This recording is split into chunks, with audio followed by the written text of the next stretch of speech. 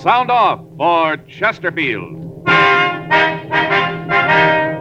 Chesterfield, the only cigarette in America to give you premium quality in both regular and king size, brings you Dragnet.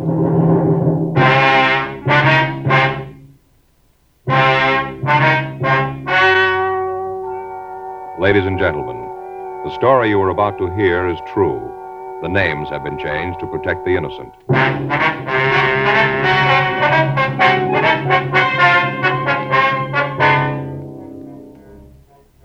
You're a detective sergeant. You're assigned to homicide detail. You get a call that the body of a dead woman has been found in a closet. There are no leads to her identification. The identity of the killer is unknown. Your job? Investigate. Here's what a leading tobacco publication and the nation's press have had to say about king-size Chesterfields. Tobacco Leaf. More calls for Chesterfield king-size cigarettes than for most brands being marketed. And the Cleveland Press reported, dealers everywhere report the big pack sale phenomenal. Last week in Cleveland, some areas reported the long-size Chesterfield outsold all other brands. The reason for king-size Chesterfield's amazing success is this. All king-size cigarettes give you quantity, but only Chesterfield king-size gives you quantity plus quality, premium quality. That means Chesterfield king-size contains tobaccos of better quality and higher price than any other king-size cigarette. The same fine tobacco as in regular Chesterfield.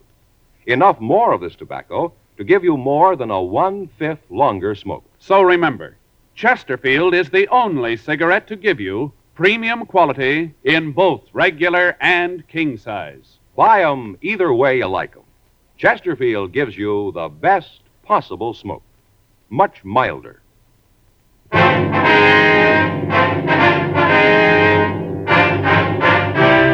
Dragnet, the documented drama of an actual crime. For the next 30 minutes, in cooperation with the Los Angeles Police Department, you will travel step by step on the side of the law through an actual case transcribed from official police files. From beginning to end, from crime to punishment, Dragnet is the story of your police force in action.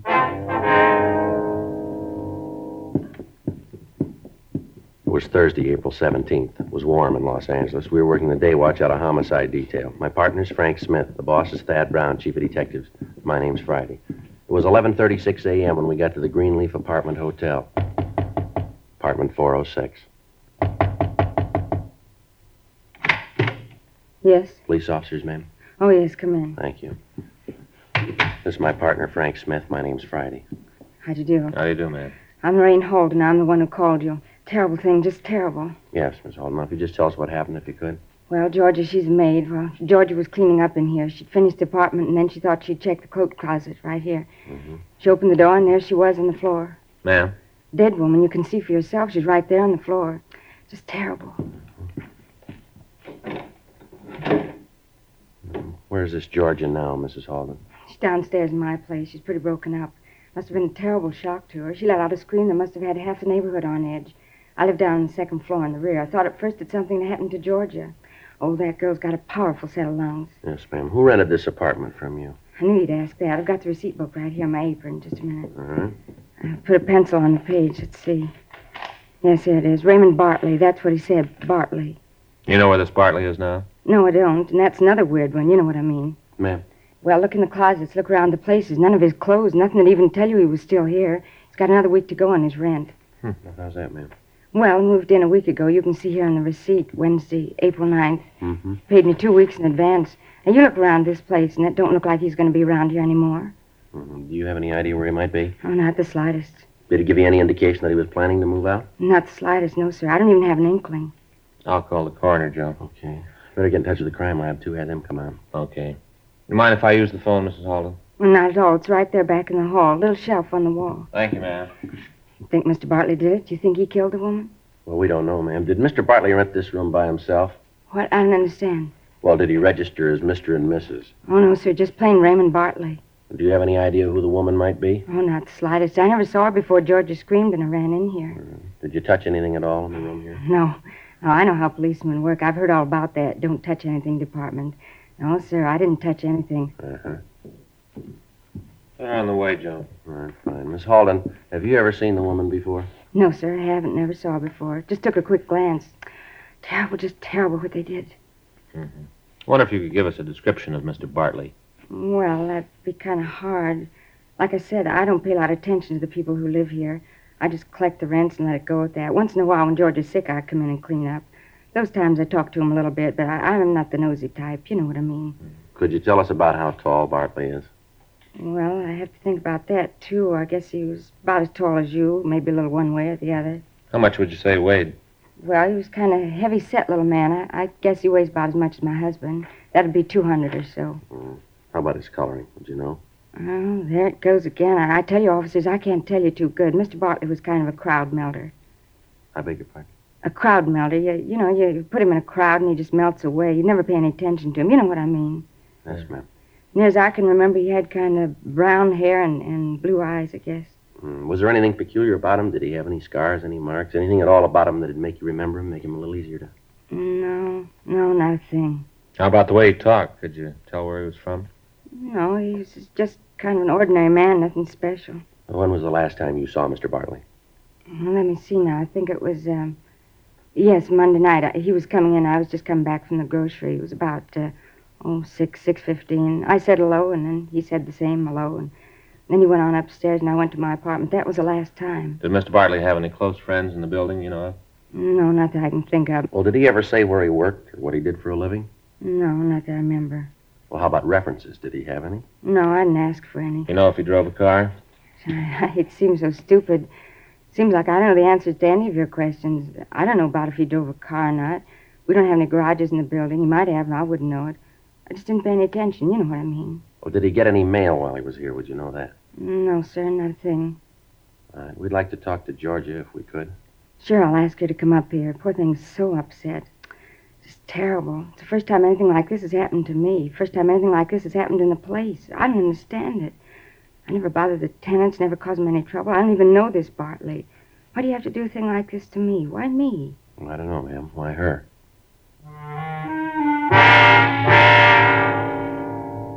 The crime lab crew got there and went over the apartment. Photographs were taken of the room and of the position of the body. In going over the room, the crime lab came up with a probable murder weapon, a cast-iron poker standing in the fireplace rack. Brown hair, similar to the victim's, was found clinging to the metal. Dean Bergman lifted several partial and some full fingerprints from around the apartment and from the poker itself. He compared them with fingerprints of the maid and eliminated her as a suspect. He rolled the prints of the dead woman. Hers were eliminated from those found in the apartment. We talked to the maid and got the same story that we'd been given by Mrs. Halden. She was unable to add any information to what we already had. We talked to the neighbors in the building. None of them had had any dealings with the missing Ray Bartley. The woman in the apartment next to his told us that on the previous night at about 10:45, she had heard a woman's voice and a loud argument coming from the murder apartment, but she said she hadn't paid any attention to it. 2:42 p.m. Frank and I checked back into the office. I'll call Bergman, see if he was able to identify the woman or make the other prints. Yeah, right. I hope he's done some good. Yeah.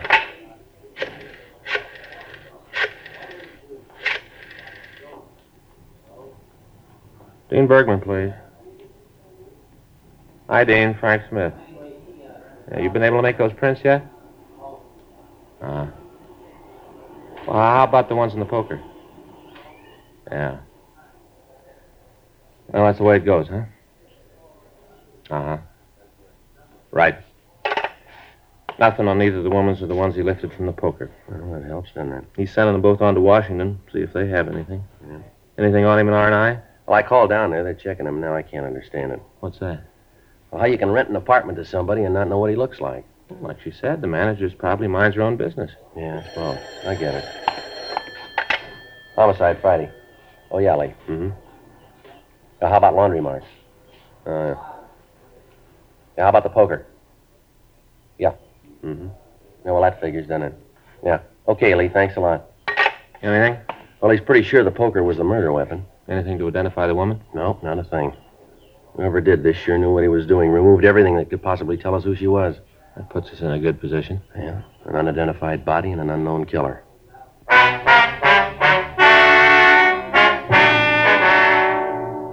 The report came back from R&I. There was nothing in the records on a Ray Bartley of that description. 3 other teams of men were assigned to assist in the investigation. We talked with everybody in the neighborhood around the apartment building. None of the storekeepers had noticed the missing man. None of them could give us any further information. An APB was gotten out carrying the name and description that we'd obtained. An APB was also gotten out on the dead woman. We checked with missing persons detail for a possible missing report on the victim. They said they'd let us know. The newspapers gave us their help, and in the following editions, they carried pictures of the woman and requested that anyone knowing her identity should contact the police department immediately. 2 days passed. During this time, several people came in and said that they were sure that they knew the dead woman, but they were unable to identify her. Other leads were checked out, but led us nowhere. The manager and the maid came in and went through the mug books. No results. Monday, April 21st, 9:27 a.m. Friday? Yeah. Oh, hi, John.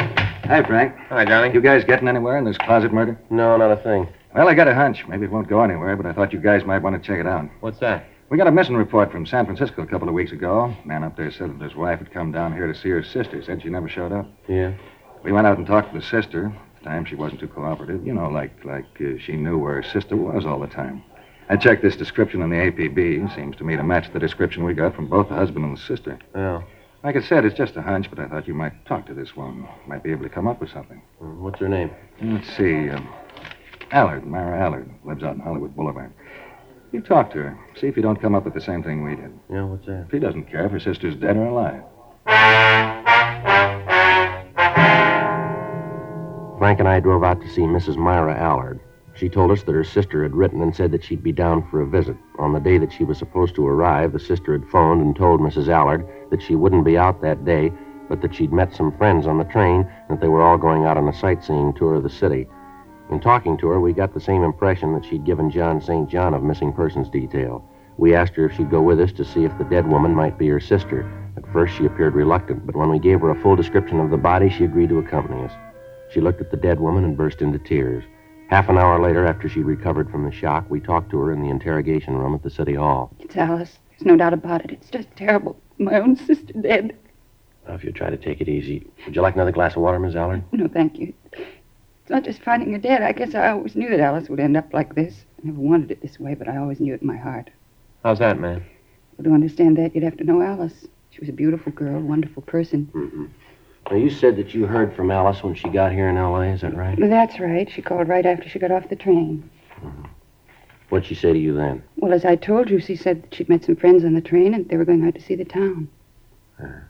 Did she say who these friends were? No, just said that they were going to pick up Ray and then go out in the town. Ray? Yes, Ray Fletcher. Mm-hmm. I tried to call him when Alice didn't show up, but there wasn't any answer at his apartment. Where does he live, ma'am? Out in Hollywood. I think it's on Selma someplace. I have the address. Mm-hmm. Who is this Fletcher? Well, that's something I'm not very proud of. Well, why is that, ma'am? Well, he's a friend of my husband. Well, not really a friend in the real sense of the word. Sort of an acquaintance. Mm-hmm. Well, why do you say that you're not very proud of it, ma'am? I don't understand. Well, I sort of feel that it's all my fault. Well, I still don't think I understand, ma'am. The divorce. Oh, Alice and Tom were on the verge of separating. Mm-hmm. Tom said that he'd come to just about the end of the line. Alice told me that they used to have terrible fights. Anyway, she was down here one time. Let me see, I think it was about 3 months ago. She was terribly depressed. Said that she and Tom had been fighting for several weeks. A couple of times he'd hit her. Can't understand it. I really can't. I told Alice I didn't believe it. Yes, ma'am. She showed me the bruises all across her back and shoulders. She said that one night they were going over the bills, and Tom just seemed to go crazy. Started to rant and rave about how much they were in debt. Of course, I knew why. I told Alice so. I said that it was her fault for driving him, always asking for something new, something else. Uh-huh. She said that she told Tom that if he couldn't afford to keep it the way she wanted to live, that then she'd just have to find somebody who could. That's when he hit her. She left that night to come down here. Terrible. I don't agree with her, but I don't think any man has the right to hit a woman. Yes, ma'am. Well, she moped around the house for a couple of days. Said about how she was never going back to him. I felt kind of sorry for her, even though I don't agree with her. After all, she was my sister. Yes, ma'am, we understand. Well, that night my husband came home, and he brought this Ray Fletcher with him. Met him down at the office. What'd you say, madam? Down at the office. Ray works for the same company. He's a steward on the ship that travels up the coast from here to Washington. Anyway, my husband brought him home for dinner. Ray said that we should all go out to eat, so we did. We had dinner and a few drinks, and then Ray brought us home, and he and Alice went on. Alice didn't get in until almost 3:30 in the morning. I see. That night, Ray was here again. He and Alice went out that night, and for the next 4 nights in a row, every night out until all hours. I finally had a talk with her about it. Told her that I didn't think Tom would like it, and that I wouldn't have her doing things like that while she was under my roof. That's when she told me that she was going to divorce Tom, that she and Ray were going to get married. Uh-huh. I told her I thought she was crazy. She didn't know what she was doing, but there wasn't any talking to her. She saw Ray every day. Then she went back up north to get things straightened out. I see. Well, did she follow through with her divorce plans? Well, as far as I know, she did. She wrote me and said that she talked to Tom about it and that they'd reached an agreement that he'd let her have her freedom. Well, how did he seem to take all this? Well, he called me one night and asked if I knew why Alice was leaving him. He didn't know about Ray. I told him all about it before. I thought that maybe Alice hadn't said anything about it. What was his reaction to it? I almost went crazy on the phone. Tom's a real jealous man. If he could have gotten through the phone wires, I think he'd have taken my head off. He screamed that I'd influenced his wife, that it was all my fault. Well, why didn't you tell the officers from Missing Persons all of this when they were out there, ma'am? I didn't want my husband to know about it. Then, too, I thought that it might be better if Tom didn't know where Alice was. But what he said, I thought it would be better if he never saw her again. What's that, ma'am? That night, we had the argument on the phone. He said that she'd never leave him. Mm-hmm. That he'd see her dead first. The description of Ray Fletcher Mrs. Allard had given us tallied closely with that of Raymond Bartley. She also gave us his address and phone number. It was an apartment house in the southwest section of the city. Frank and I drove over, but found that he'd moved and left no forwarding address. We checked the apartment, but it had since been cleaned and occupied. Again, we ran into the same problem. No one could give us any information as to his whereabouts. We went back to the city hall and ran the name Ray Fletcher through R&I.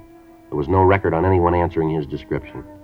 We contacted the shipping line where he was employed, and they told us that they'd pull his employment record out of the files and call us back. We contacted the San Francisco Police Department, gave them the full details of the case, and had them check on the movements of the victim's husband, Tom Hudson, as a possible suspect. 4:52 p.m. Frank and I checked back into the city hall. Hudson sure got a motive. Yeah, well, we'll know more when we hear from the San Francisco Department, huh? Here we go. I'll check the book. Right. Anything? Yeah, there's a message from the shipping company Fletcher works for. Wants us to give him a call. Okay, what's the number? You got it there? Yeah, Hollywood 26709. Okay, I'll call it. Hollywood 267... 09. 09? Yeah, ask for Mr. August. August. Mr. August, please. Oh, my name's Friday, Los Angeles Police Department. Oh, Police Department, yes, ma'am. Yes, he asked me to call. Mr. August, this is Sergeant Friday. You asked me to call you? Yes, sir, that's right. Raymond Fletcher. Mm-hmm. When was it? Yes, sir. Well, thank you very much, sir. If you think of anything else, we'd appreciate a call. Yes, sir. Michigan 5211. Right. Homicide, huh? Right. Thank you, sir. Bye. Well, we're doing real well. What do you mean? Fletcher sailed for Canada this morning.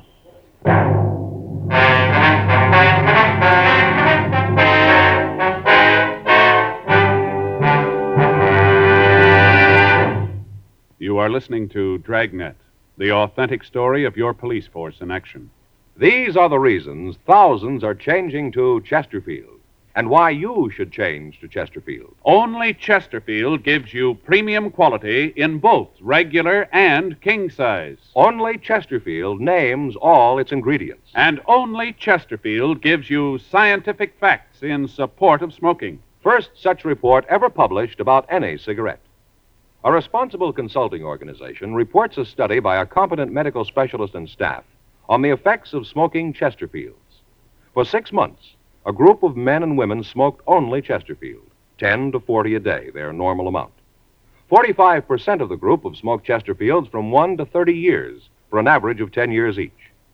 At the beginning and end of the 6 months, each smoker was given a thorough examination, including x-rays, and covering the sinuses, nose, ears, and throat.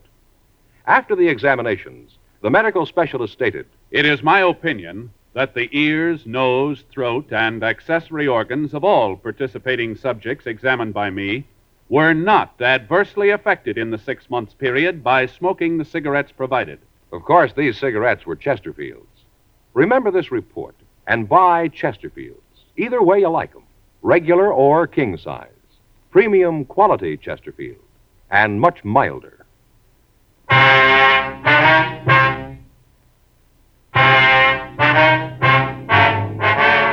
We contacted the San Pedro office of the shipping company and made sure that Fletcher was on board the ship when it had sailed. The management of the shipping line told us that it'd take about 24 hours before the tanker would make its first stop at San Francisco.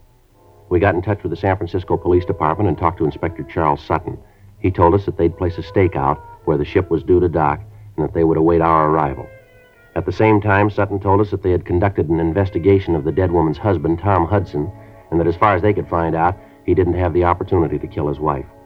They said that the records at the steel mill where he worked showed that he'd been on the job every day for the past month and a half. Questioning of his neighbors showed that he'd spent his time off working around the house and was seen each evening. Inspector Sutton stated that when Tom Hudson was told of his wife's death, he broke down and said that although there had been some talk of divorce, none of it had really been serious, and that this trip that his wife had taken to Los Angeles was to straighten things out with Fletcher. Hudson flew down to Los Angeles and gave a positive identification of the body. We got in touch with the captain of the ship that Fletcher was on and filled him in on what had happened. He told us that he'd place the man under arrest and hold him in the ship's brig for us when they docked at San Francisco. Tuesday morning, 7:30 a.m., Frank and I checked out and flew up to San Francisco. We met with Inspector Sutton and Inspector Jules Zimmerman. They told us that the ship was expected to dock the following morning at 10:36 a.m. We were waiting when the gangplank was lowered.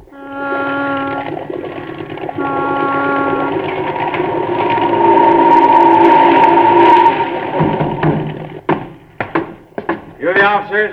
Yes, sir. I'm Inspector Sutton, San Francisco Police Department. Here are my credentials. These are Detectives Joe Friday and Frank Smith. They're from Los Angeles. Oh, yeah, you're the ones I talked to. I'm Captain Jackson. How you doing, Captain? Nice to know you. Down the brig. He's been there since I got your message. I wonder if we could see him. Yeah, sure. We can go down this way. All right, fine. You sure Fletcher's the man you want? Well, we're not sure, sir. Looks that way. Hard to believe. Why is that, sir?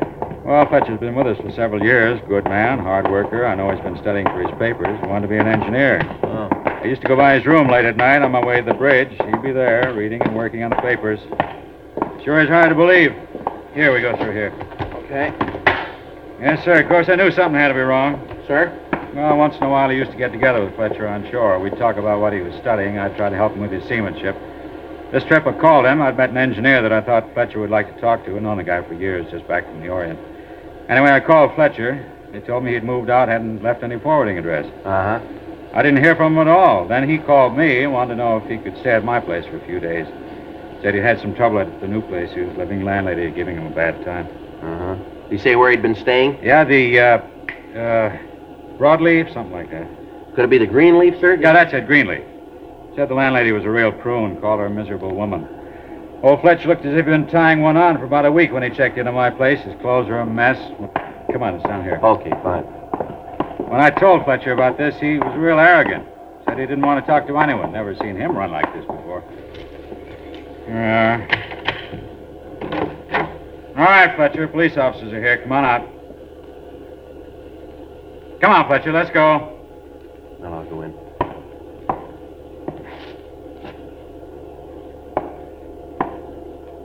How about it, Joe? Room's empty.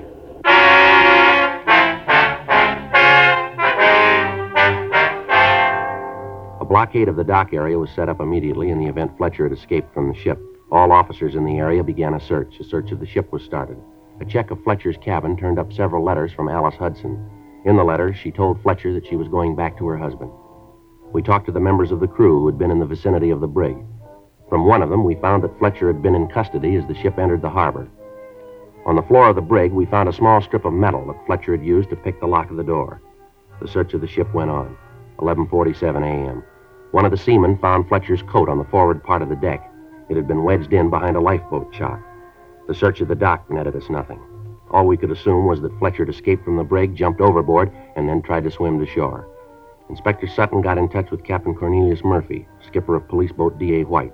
Captain Murphy and his crew began a search of the bay from the dock area to Land's End. All police officers in the bay area were notified of the escape. Captain Jackson furnished us with a good snapshot of Fletcher. 7 hours passed. The search continued. Apparently, Fletcher had made good his escape. Wednesday morning, April 23rd, we got a report from an officer in the search party that the body of a man answering Fletcher's description had been found out near Seal Rocks near the Golden Gate. Sutton, Zimmerman, Frank, and I drove out to Land's End. We got out of the car and walked the rest of the way. Watch your step, Frank. Yeah. Every time one of those waves breaks, it makes this ledge like glass. Sutton? Yeah, Joe. You see anything yet? No. Wait a minute. I'll see if I can yell to Zimmerman. He can see it from there. Maybe he can tell us if we're getting close. Yeah. Zimmerman! How we doing? You hear what he's saying? Wind's carrying his voice away. He's waving his arms, pointing down below us. Now, wait a minute. Watch it, Joe. It's a long way down. Yeah, you don't have to tell me. See anything? Wait till after this next wave breaks. Yeah. There he is. You see? Wedged in down here? Yeah. It looks like him. Hard to be sure with all this water, though. Yeah, I'll go down a little further. Take it easy, Joe. Yeah. It'll take a minute. Watch it. I'm all right. How about it? Yeah, it's Fletcher. I'd better get the crew up here and pull him out. Yeah. Must have been carried this far by the current, huh? Yeah, that's right, Joe. They get mean this time of the year. Well, that does it, huh? Yeah, it looks that way. What's the matter, Joe? I was just thinking. Yeah? It's a rough way to die, isn't it? Sure is. You'd think he'd have known, wouldn't you, Joe? About those currents out there from Alcatraz to Angel Island. Some of the meanest currents in the world out there. Yeah, I know. You'd think a guy like Fletcher would have known better. Working on a ship, he should have known about that water. Well, maybe he did.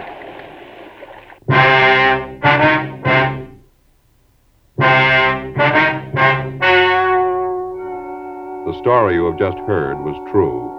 The names were changed to protect the innocent. On April 23rd, an examination was held in the office of the coroner of the city and county of San Francisco. In a moment, the results of that examination. Now, here is our star, Jack Webb. Thank you, George Fenneman. Friends, I just want to leave you with one thought tonight. Chesterfield is the first cigarette to give you scientific facts in support of smoking. Remember the study made by a competent medical specialist and staff. They examined a group of people who smoked only Chesterfields. After the examinations, the medical specialist stated, quote, "It is my opinion that the ears, nose, throat, and accessory organs of all participating subjects examined by me were not adversely affected in the 6 months period by smoking the cigarettes provided." End of quote. Of course, these cigarettes were Chesterfield. Remember these facts and buy Chesterfields, either way you like them, regular or king size. Premium quality Chesterfields, and much milder.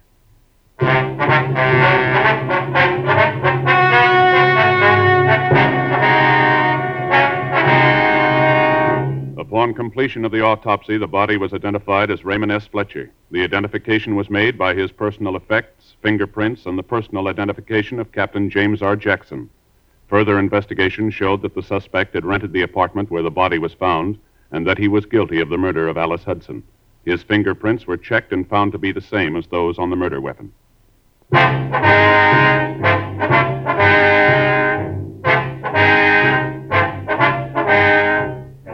You have just heard Dragnet, a series of authentic cases from official files. Technical advice comes from the Office of Chief of Police W.H. Parker, Los Angeles Police Department. Technical advisors, Captain Jack Donahoe, Sergeant Marty Wynn, Sergeant Vance Brasher. Heard tonight were Ben Alexander, June Whitley, Peter Leeds. Script by John Robinson. Music by Walter Schumann. Hal Gibney speaking. Sound off for Chesterfields. Either way you like them, regular or king size, Chesterfield gives you the best possible smoke. Much milder Chesterfield. Chesterfield has brought you Dragnet, transcribed from Los Angeles.